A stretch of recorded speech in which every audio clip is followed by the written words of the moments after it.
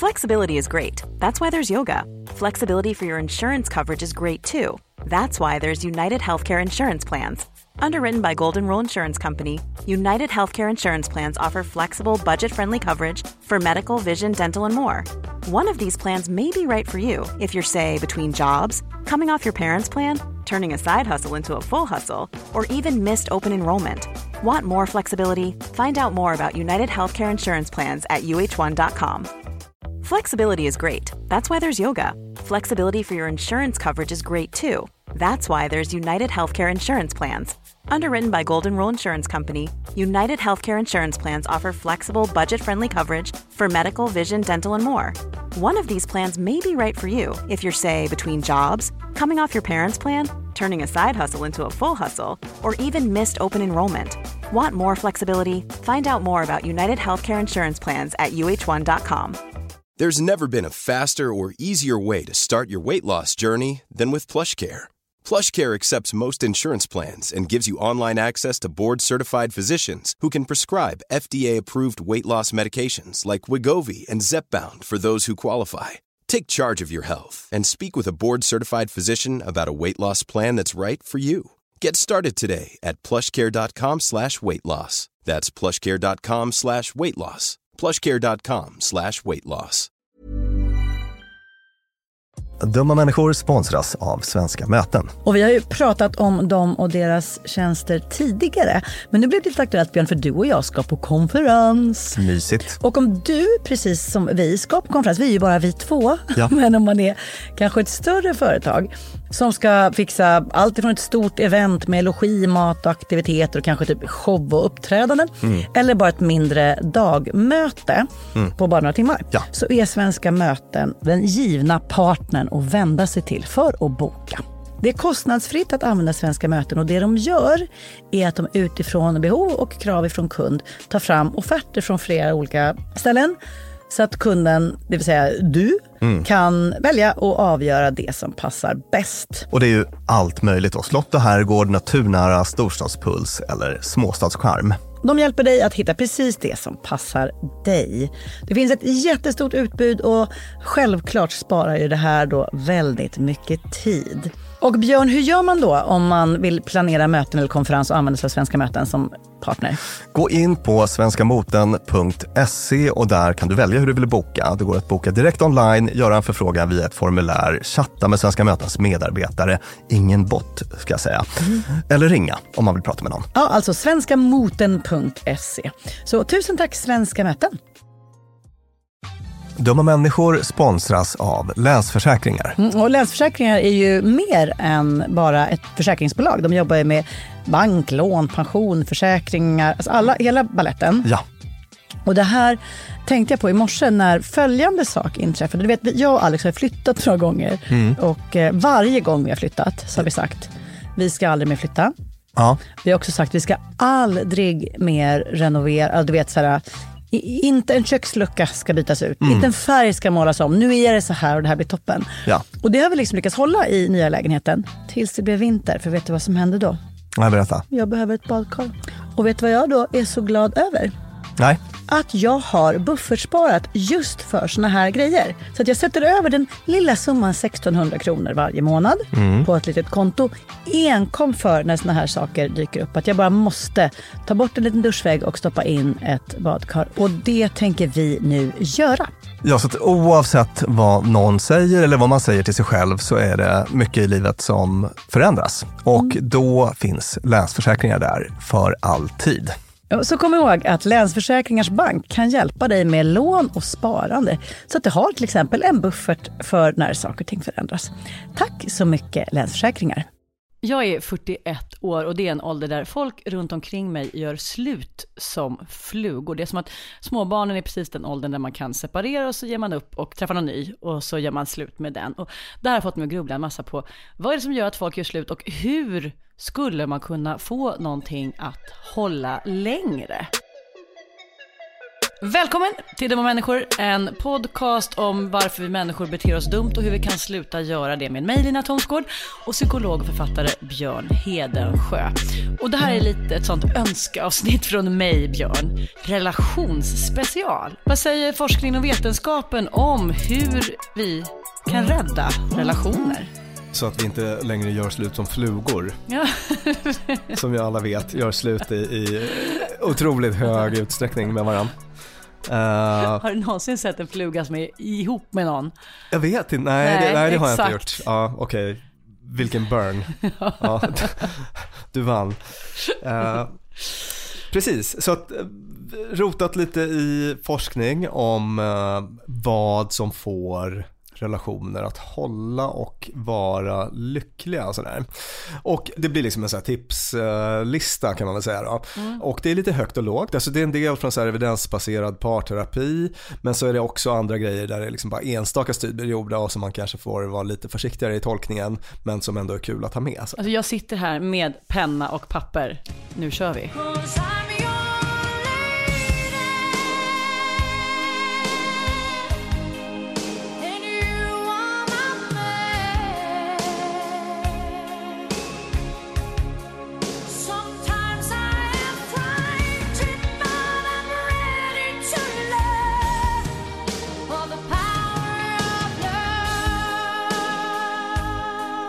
Relationstips nummer 1. Fira varandras framgångar. Vad tänker du när jag säger så? Det låter ju givet. Är det någonting som du har varit bra på i dina relationer? Varierande. Bra på det, tror jag. Och kan se, jag har en mamma och en styvfar som är väldigt, väldigt, väldigt bra på det där. Alltså då är ju framgångar inte alltid något som så applåderas av en större allmänhet, utan bara en persons liksom, nu skrev jag ihop den här grejen, eller jag lagade den här maten, eller jag gick den här kursen. Och att det är så otroligt fint att se 2 70-75-åringar som sitter och är genuint stolta över liksom den här andras foto som den har satt upp på väggen som en liten fotoutställning. Kanske rent av arrangerar ett vernissage för att visa upp det här fotot på en blompistill i närbild. Ja, vad fint. Ja, jättefint. Och det har jag tänkt att det där, fasen. Och sen kanske när det kommer till kritan att man är mer missunnsam än så, eller tänker att den här personen vet ju att jag är stolt och glad. Det behöver jag väl inte uttrycka ännu en gång. Men det behöver man tydligen säga i forskningen, eller? Ja, det var någon studie här då, var det 79 par tror jag man hade tittat på, från 2006. Den här studien där man filmade såna här interaktioner mellan dem och kunde konstatera att de som pratade mycket om positiva händelser i varandras liv, att det verkade vara en så här prediktor för att man skulle hänga ihop och ha det fint ihop. Kanske ingen liksom rocket science då. Nej, men samtidigt så kan jag ju se att ett dumt och mänskligt beteende är att bli lite skraj om den man lever med och älskar har framgångar, för att det eventuellt betyder att den här personen håller på att växa ifrån mig eller vinna framgångar som gör att jag blir lämnad kvar. Sant, ja. Så det är en utveckling som inte med nödvändighet har mig i sig.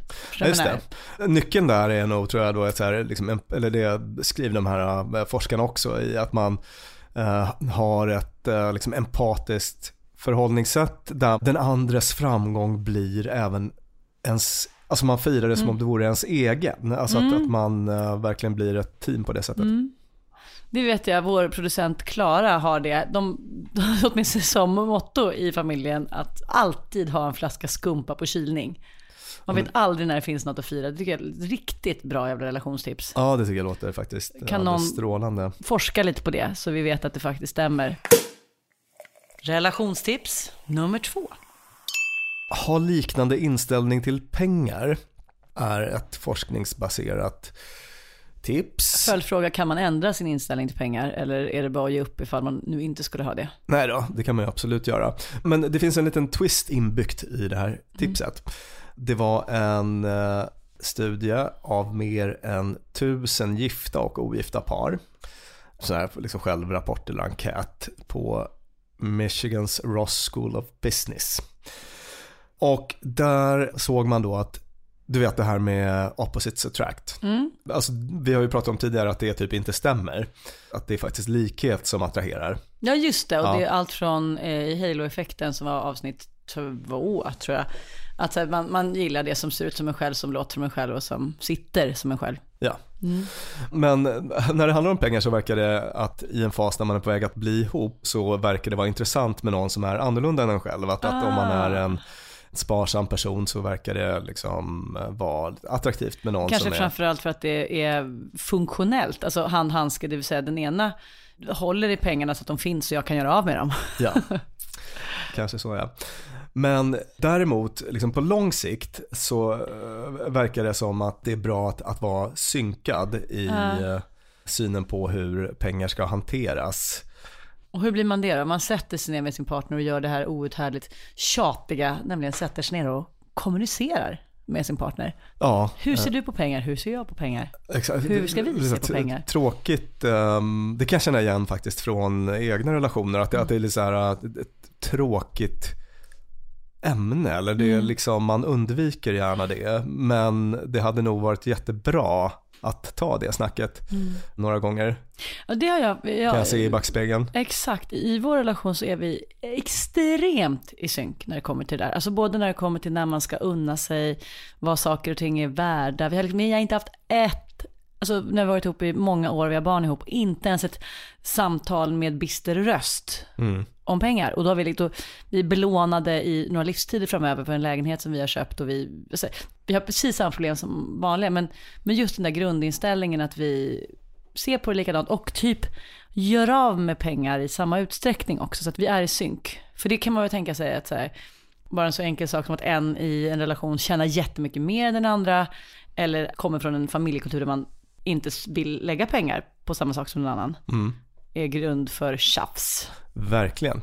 Och det kunde man också se då, att på lång sikt i par där man hade liksom väldigt olika syn på pengar och hur de bör hanteras, så hade man kontrollerat för annat, fler konflikter och lägre liksom tillfredsställelse med relationen då. Men du, hur rent konkret, om jag är i en relation och vi har trubbel med pengar, vad gör vi? Har vi något att hålla oss i här?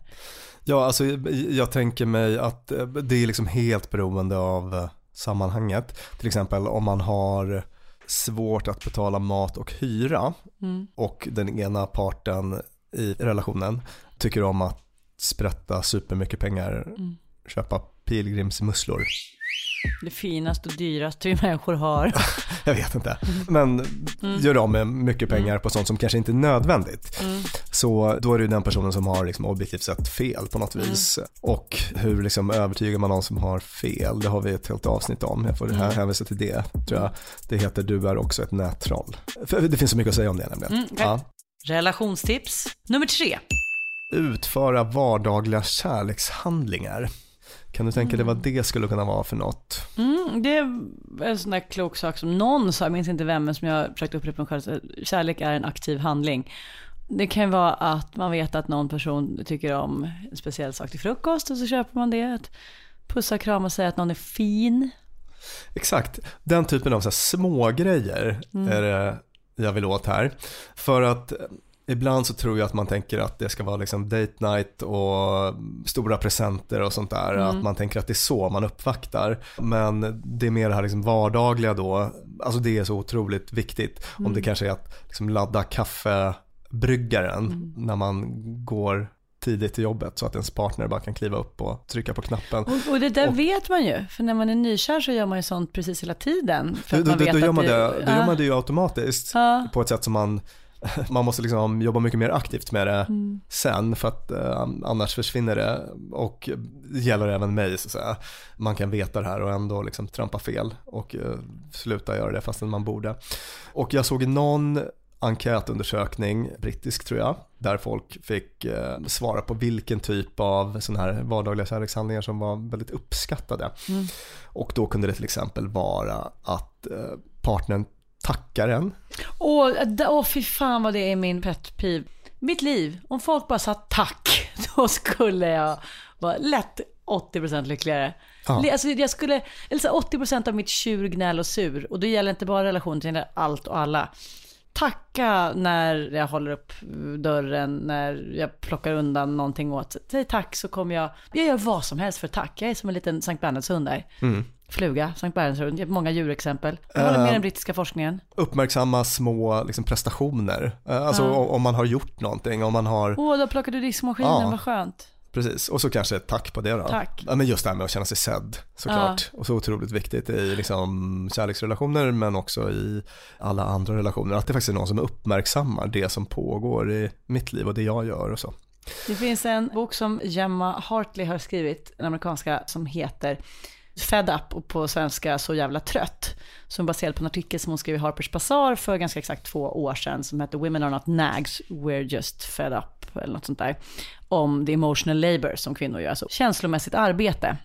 Det vill säga inte att man bara vill plocka ur en diskmaskin och fixa med tvätt, utan man tänker också på att vi behöver tvätta igen för att på torsdag ska vi resa bort, och då behöver vi också ha köpt varma vinterstövlar, och vem ska få julklapp i vilken tid, och hur ska vi se till att du inte är ledsen när vi åker på semester, vad det nu må vara.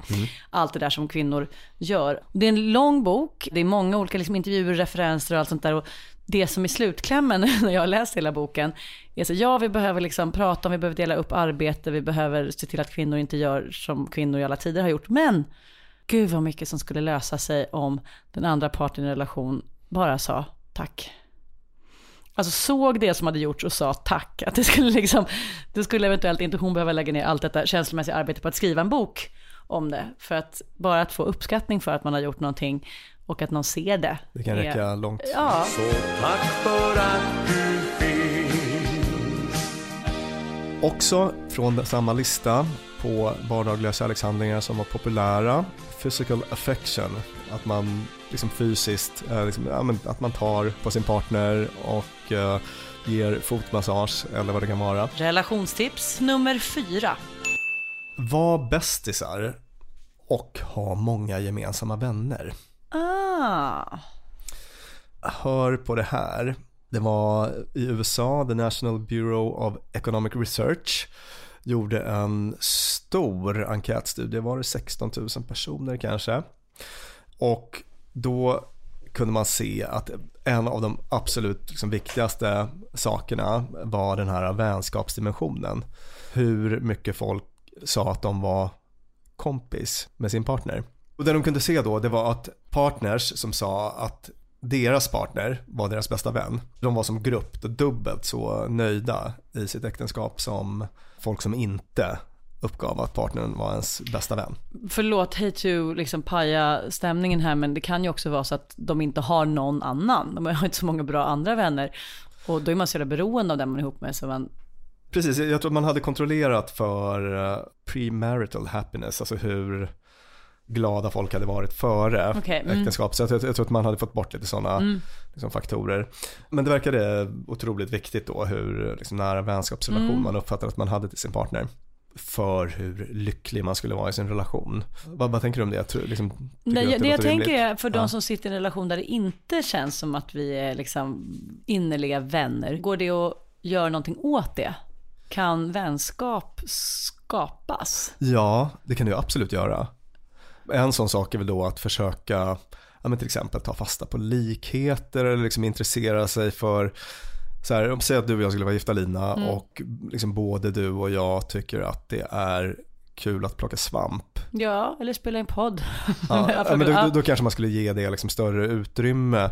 Eller om det är så att du gillar att plocka svamp och jag har inget naturligt svampplockarintresse, så kanske jag kan liksom närma mig det. Liksom, gemensamma projekt. Ja, lite gemensamma projekt till exempel. Sådär. Hitta saker som båda gillar och indulgera i det lite grann. Ja, alltså det är ett sätt att fördjupa en relation. Det finns ju egentligen massa olika sätt att göra det. Men huvudpoängen här är att det är inte något av liksom Gud givet om man ska vara vän eller inte, utan det är något man aktivt kan arbeta med. Precis som kärleken. Ja. Ja, fint. Du sa en till grej där som jag tyckte var intressant. Det här med att ha andra gemensamma vänner runt omkring sig. Precis, och det var en sån här sociala medier-studie som Facebook genomförde. Och de där kan vara ganska intressanta för att det är såna enorma liksom, datamängder. Plus att de faktiskt kikar på liksom, verkligt beteende, inte självrapporterat. Det är inte så att folk får svar på någon enkät, utan de tittar på hur det faktiskt ser ut. Och det var 2013 som de släppte den här rapporten. Då hade de analyserat 1,3 miljoner användare och bland annat tittat på relationsbiten då, kom till följande slutsats att par som hade överlappande sociala nätverk med liksom många gemensamma vänner helt enkelt, var mindre benägna att göra slut, för det kan de ju också se då. På så här relationsstatus. Så att det verkar vara så här shit som höll ihop relationer. Inte nödvändigtvis gör dem bättre kanske. Men och det gällde särskilt i de fall där den ena parten hade liksom introducerat sitt nätverk för den andra. Är du med? Ja. Att de hade inte så många gemensamma vänner från början. Men någonting hände när de träffades. De träffas. Add friend. Exakt. Ja. Det verkade vara så här, särskilt en faktor som förutsåg en relation som skulle hålla. Chandler, here we are with our future before us. And I only want to spend it with you. My prince, my soulmate, my friend. Unless you don't want to. Få ditt förhållande att hålla. Nummer 5. Vi hoppar vidare. Den här tyckte jag var lite kuriös och den gäller heterorelationer enbart.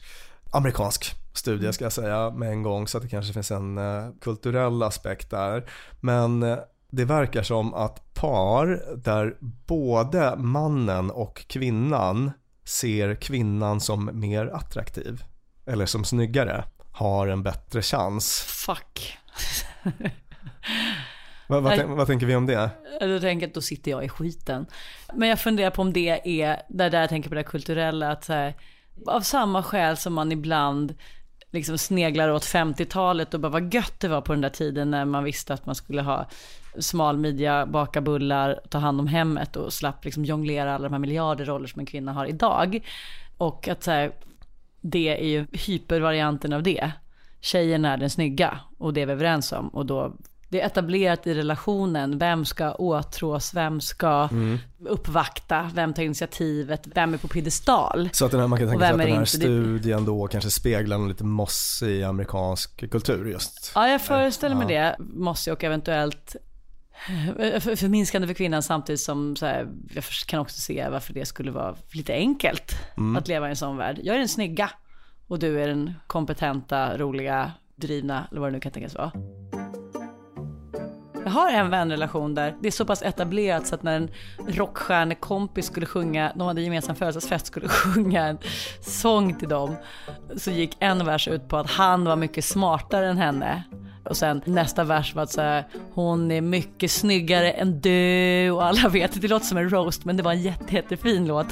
Och då när man hörde det så var det också någonting i det som man bara så gud vad skönt, de vet vad de kommer med in i det här. Så han var så rolig så han får vara med hon som är lite snyggare. Och det är någon form av så här pusselbits matchning där.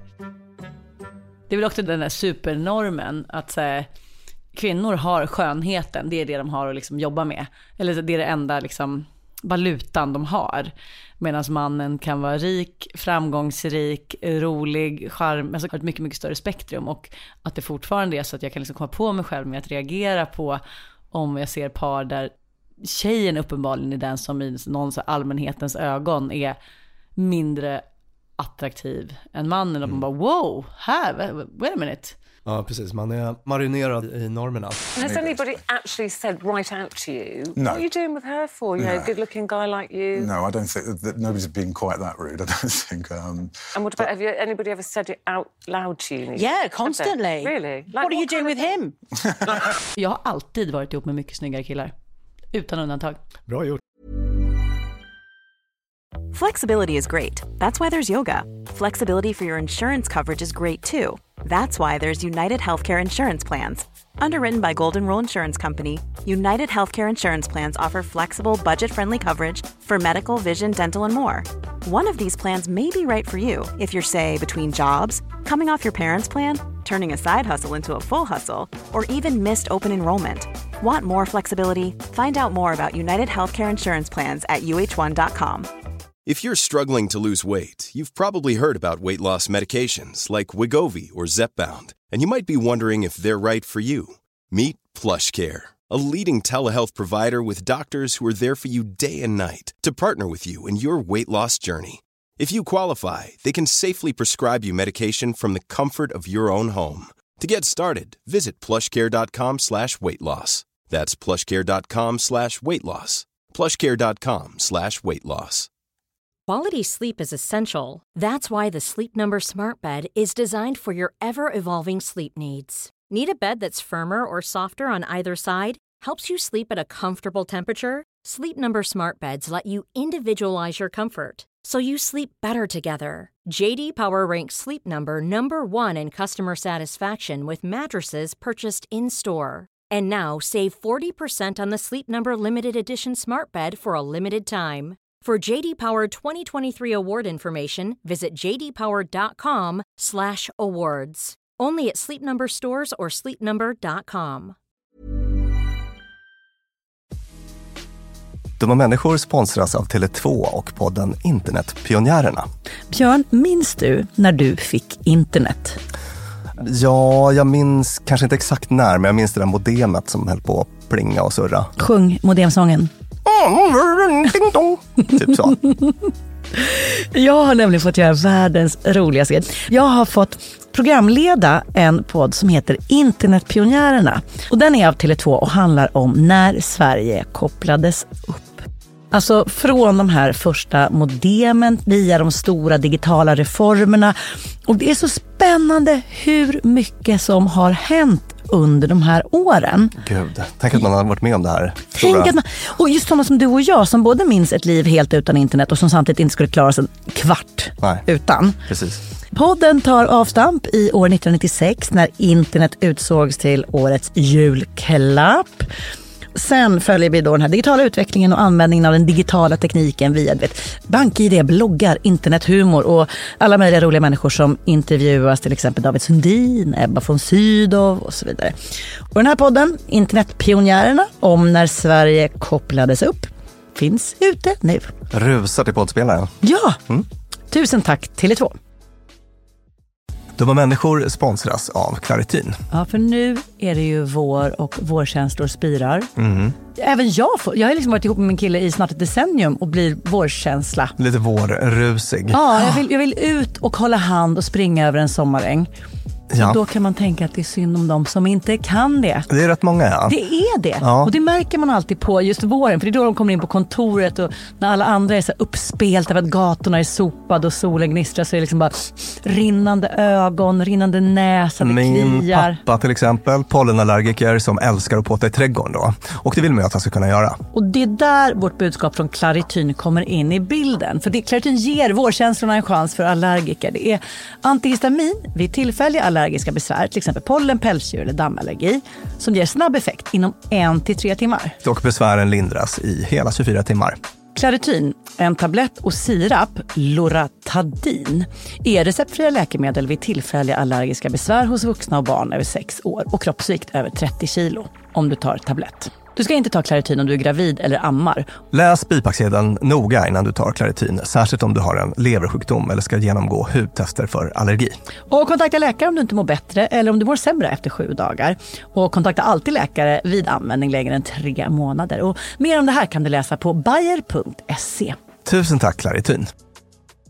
Dumma människor sponsras av Arlanda Express. Och du och jag, Björn, var ju på en jobbresa. Upp till Kiruna. Där var det ljuvligt. Verkligen. Och när vi sen landade för att komma hem så hade jag ju planerat på ett Lina Thomsgårds sätt. Skulle hämta barnen goda 45 minuter efter landning. Jag fick oerhört bråttom och istället för att springa ut och ställa mig i den långa taxikön så vrålade jag till det. Det här var faktiskt det blev en rolig scen. Ja. När jag såg hur det stod så här Arlanda Express 2 minuter och jag bara Björn, jag måste ta den. Och så bara, men ska vi inte ta taxi? Nej, historia slår igen. Jag springer ner och hinner på 18 minuter in i stan, springa in, ta en tunnelbana, hämta mina barn. Fantastiskt, ja. Och det var faktiskt otroligt. Ja, Arlanda Express är ju det snabbaste och smidigaste sättet att ta sig till och från Arlanda. Det tar alltså bara 18 minuter och det är väldigt hög punktlighet också, så att de går i tid, alltid. Jag har heller aldrig varit med om en svalare tågcentral. Jag vet inte om att den ligger så långt ner, men när man har sprungit snabbt för att hinna med det här tåget, för att man har, man har sekunder som man inte kan avvara, då är det en väldigt sval liten plats på att stå och mellanlanda. Och sen hoppar man på och då hade man inte hunnit köpa sin biljett för att det hade inte jag hunnit tänka på. Då var det bara klickety in på nätet. Köp. Hur enkelt som helst. Så praktiskt. Och det här tåget går från tidig morgon 04.20 till sent på natten då 00.35. Och i högtrafik går Arlanda Express upp till var 10:e minut. Så hoppa på tåget. Det finns gott om anledningar att ta Arlanda Express. Tack så mycket Arlanda Express. Relationstips nummer 6. Det här med hushållsarbete.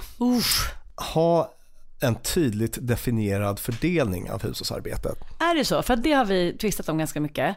För det känns så jävla oromantiskt att sätta sig ner med penna och papper och bara, vem tar disken, vem tar tvätten, vem tar det här, vem tar det här. Och då blir det istället att vi har jävla massa småtjafs som sånt, eller så man liksom anlitar städhjälp eller bara försöker lösa det på andra sätt, för att det känns så just oromantiskt. Precis, jag förstår precis vad du pratar om här, men jag tror att om vi går till den här studien då, UCLA, 500 familjer som man verkligen studerade på djupet och kikade på hur nöjda de var i sina relationer och så.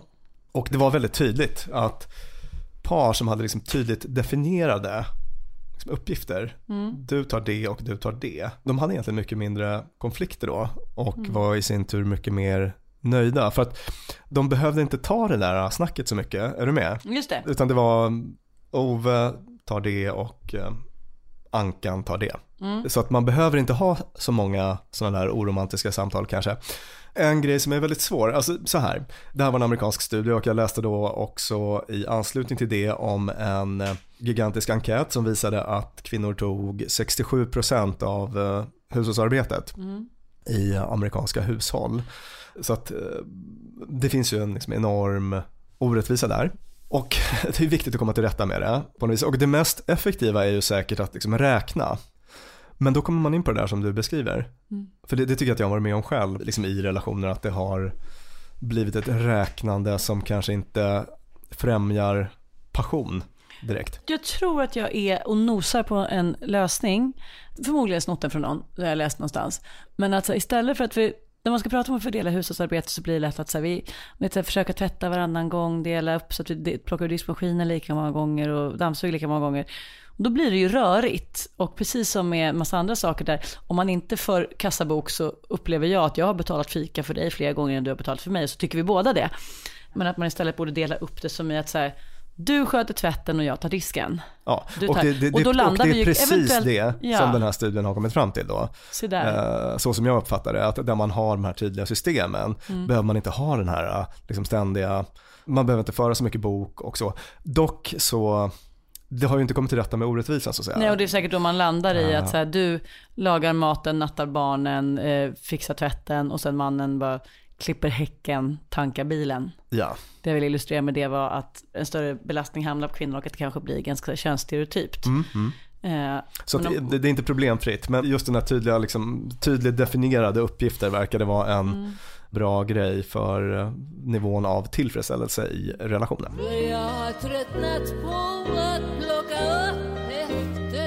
Kärlekshack nummer 7. Nästa tips är att vara gay. Och den här slutsatsen drar jag utifrån en enda studie, en brittisk enkätstudie, 5000 personer av olika sexuell läggning också. Och då fann de som låg bakom studien då att gaypar var gladare och mer positiva till sin relation överlag än sina heterosexuella motsvarigheter. Till exempel så de ägnade mer tid åt varann och åt sin relation än straighta.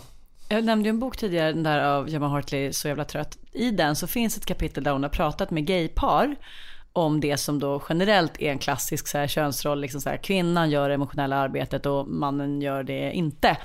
Och vad händer då i ett gaypar om det nu är 2 killar eller 2 tjejer? Och att där, om jag inte minns fel i boken, så visar det sig att det var inte alls samma uppdelning. Eller rätt sagt, det var en jämnare fördelning paren emellan, just för att man inte var lika låst i så här, i den här relationen så gör tjejen, så då faller ju det här på min lott, oavsett om det är liksom egen inbildning eller om det är omvärlden som kräver eller partnern. Så var de liksom lite friare i det, de kunde hitta på ett eget sätt, vilket jag tyckte var så jävla intressant. Och kopplat till det så har jag en vän som var på dejt med en tjej för första gången när hon var kanske 20 år. Och när hon skulle förbereda sig för den här dejten så hade hon, som man gör när man ska förbereda sig på en dejt, man ska ställa på sig sina snyggaste kläder, man ska bestämma vad man ska laga för mat som kan tänkas vara liksom lite förförisk och härlig och så här. Och så ringde hon mig och var helt bestört för att hon bara, jag har ingen aning om hur jag ska imponera på en tjej. Alltså hon visste precis vilka trosor som är sexiga trosor för killen, vilken mat som är sexig, vad hon skulle säga, hur hon skulle stå, hur hon skulle skratta. Allt det där finns liksom i, tydligt dikterat, 1 miljon filmer, böcker, världslitteraturen överallt och i låtarna. Men när hon skulle imponera på en tjej så bara, jag har ingen aning. Hur ska jag stå när hon kör? Tjena, tja, hej, tja. Ingen aning.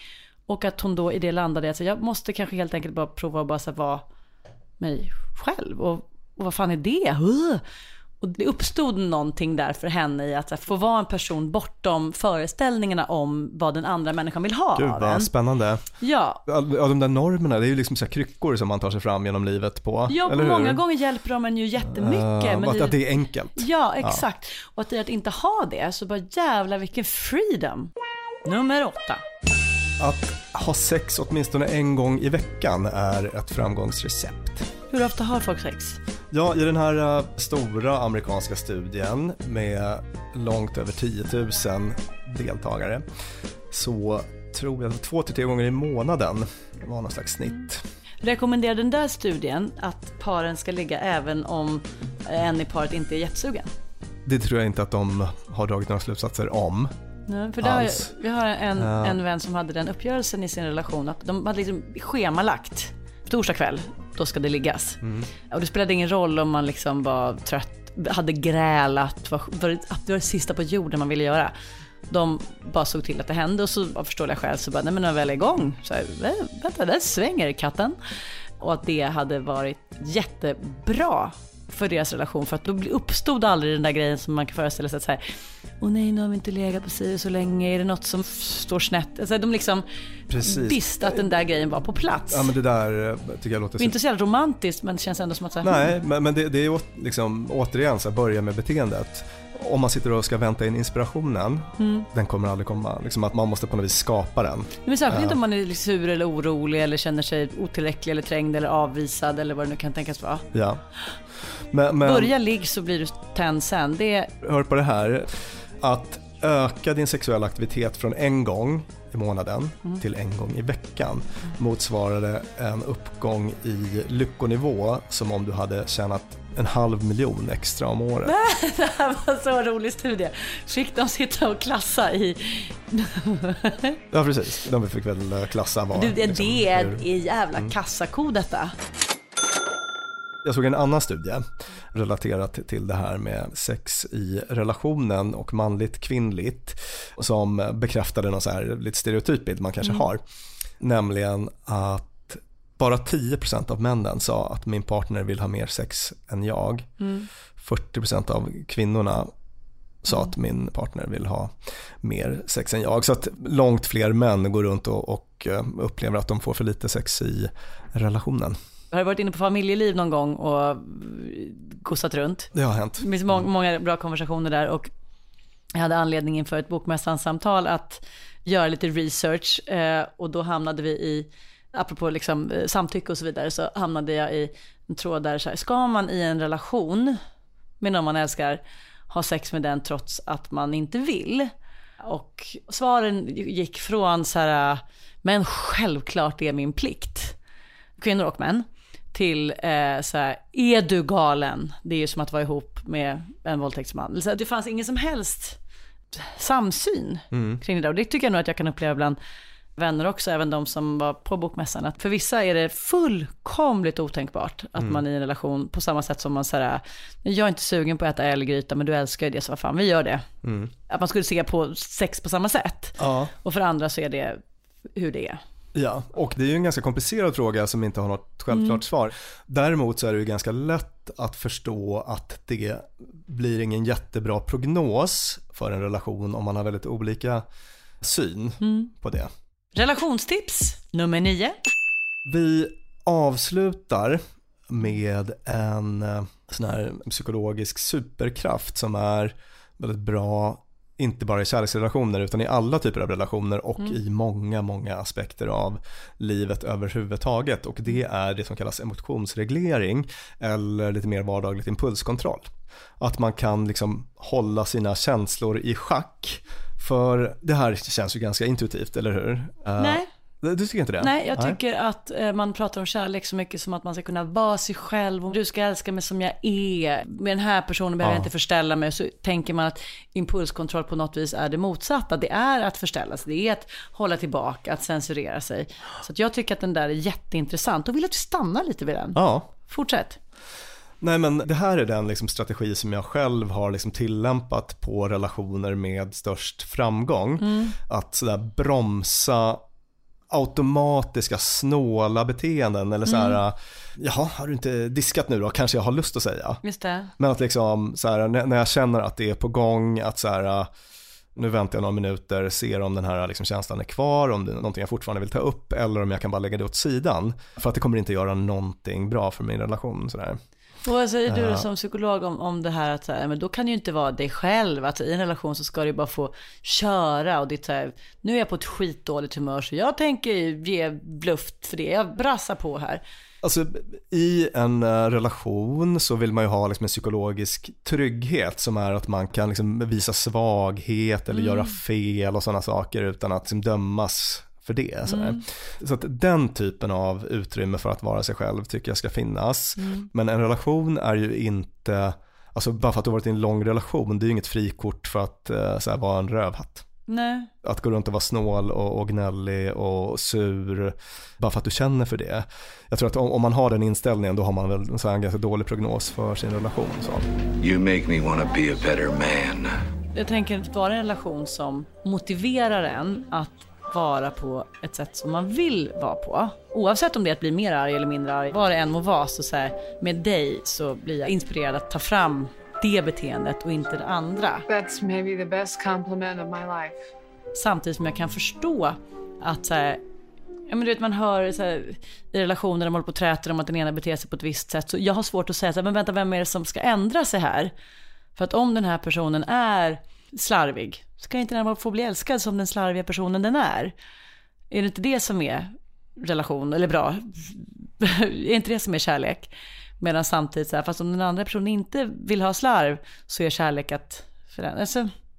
Ja, liksom relationer är väl mycket kompromisser också. Ja, just det. Om jag är jättekär i någon och den personen är slarvig och det verkar väldigt svårt att få till, ja, men då kanske jag får liksom lära mig att leva med det. Om ett stökigt hem är helt outhärdligt för mig och inte funkar, ja, men då får jag väl, och jag inte kan reformera den här personen, ja, men då får jag väl lämna relationen då. Eller att båda två visar att så här, jag är villig att förändra mig för dig, så att jag slarvar lite mindre och här ser du hur jag har ansträngt mig och lagt mina saker i högar. Ja. Men att det blir den här kärlekshandlingen som vi pratade om i några av de tidigare punkterna. Ja, just det. Exakt, det kan ju vara otroligt kraftfullt att om man har någon sån svaghet i partners ögon, att liksom verkligen anstränga sig och göra lite tvärtom där kan ju vara väldigt kraftfullt. Och det fanns faktiskt någon studie på Stanford 2014. Det var en 13-årig studie där man har tittat på par i medelåldern 40-50. Bland annat då så man studerade folks förmåga till emotionsreglering eller impulskontroll genom att man bad dem ta upp väldigt så här, svåra ämnen, alltså konflikter i relationen. Nu ska ni sitta och prata om ämne X som är sådär att, ja, vad det nu kan vara. Att man dansade rumba med Göran på julfesten. Exakt, sådana saker. Och sen så studerade man hur folk kunde liksom hantera de här liksom starka känslorna som uppstod då, och hur mycket de agerade på impuls och hur mycket de kunde liksom hålla igen och sådär. Och då kunde man se just att i par där partners kunde tygla sina starkaste impulser, att det var någonting som ökade chanserna till en god relation sådär. Och därmed inte sagt att man inte ska liksom ge uttryck för sånt som man är missnöjd med eller sånt som är fel.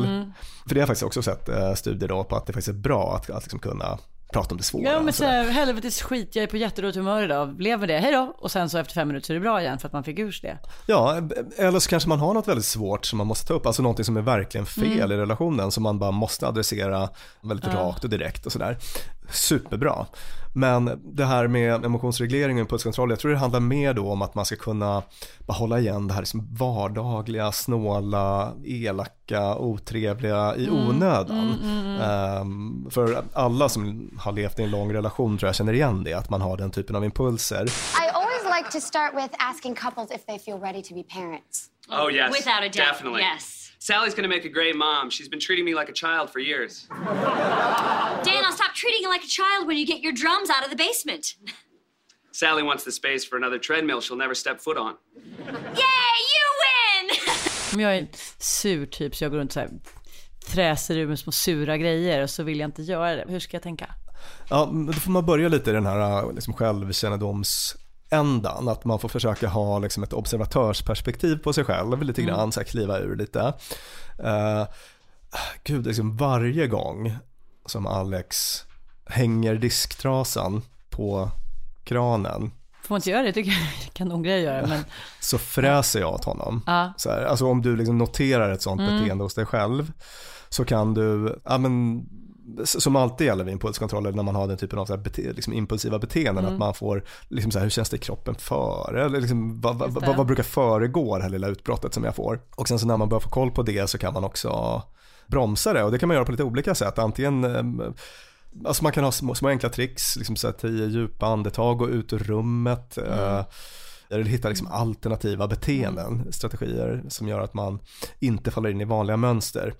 Stäng av autopiloten och liksom agera medvetet. Kanske gå därifrån i 5 minuter, gå ut igen och se om det fortfarande är en stor grej där med disktrasan. Om det är det så kanske man kan ta ett samtal om saken som inte är så himla liksom laddat och elakt och så. Låter bra. Så det är listan.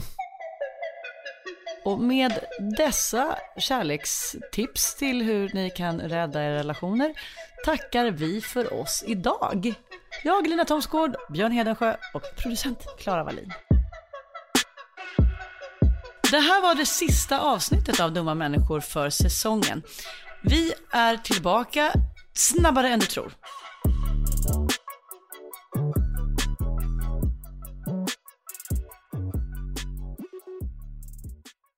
Dumma människor sponsras av IKEA. Om det är något jag lärde mig som inredare av kontor, när jag jobbade inte som inredare av kontor, jag var ett vanligt chef på ett kontor som behövde inredas, så var det hur viktigt det var att den inredningen vi hade, stolar, bord, skärmar, allt sånt, var flexibelt. Ja. Vi började som 2 personer, vi blev 8 personer, ibland var vi 12 personer. Så vi behövde både bli fler, vi behövde stuva om. Och folk har lite olika behov. Ibland behöver man vara avskärmad och ibland inte. Exakt. Och det här är någonting som IKEA kommer att hjälpa oss med den nya kontorsserien som är både flexibel och smart inredning, och den heter Mittzon. Zon med Z, Mittzon. Och Mittzon består av höj- och sänkbara skrivbord, akustikskärmar, fällbara bord och växtväggar på hjul. Så det är enkelt att skapa trivsamma arbetsytor med plats för både möten och eget fokus. Och det är framförallt enkelt att skapa de här flexibla ytorna. Alltså att man kan förändra och anpassa efter aktiviteter och nya arbetssätt. En sån här grej är det här med hybridarbete. Du vet att man jobbar lite hemifrån, lite fysiskt på arbetsplatsen. Och sådär. Det ställer ju verkligen helt nya krav på det fysiska kontorets roll. Man behöver en helt ny flexibilitet och bekvämlighet. Och det här är ju varför IKEA grundades i Älmhult 1943, för att skapa en bättre vardag för de många människorna. Så upptäck Mittzon, och mer om detta kan du läsa på ikea.se/företag. Tusen tack IKEA! Normally, being a little extra can be a bit much, but when it comes to healthcare, it pays to be extra. And United Healthcare makes it easy with Health Protector Guard fixed indemnity insurance plans. Underwritten by Golden Rule Insurance Company, they supplement your primary plan, helping you manage out-of-pocket costs without the usual requirements and restrictions like deductibles and enrollment periods. So when it comes to covering your medical bills, you can feel good about being a little extra. Visit uh1.com to find the Health Protector Guard plan for you. Even when we're on a budget, we still deserve nice things. Quince is a place to scoop up stunning high-end goods for 50 to 80% less than similar brands. They have buttery soft cashmere sweaters starting at $50, luxurious Italian leather bags, and so much more. Plus, Quince only works with factories that use safe, ethical, and responsible manufacturing. Get the high-end goods you'll love without the high price tag with Quince. Go to quince.com/style for free shipping and 365-day returns. Mom deserves the best, and there's no better place to shop for Mother's Day than Whole Foods Market. They're your destination for unbeatable savings, from premium gifts to show-stopping flowers and irresistible desserts. Start by saving 33% with Prime on all body care and candles. Then get a 15-stem bunch of tulips for just $9.99 each with Prime. Round out Mom's menu with festive rosé, irresistible berry chantilly cake, and more special treats. Come celebrate Mother's Day at Whole Foods Market.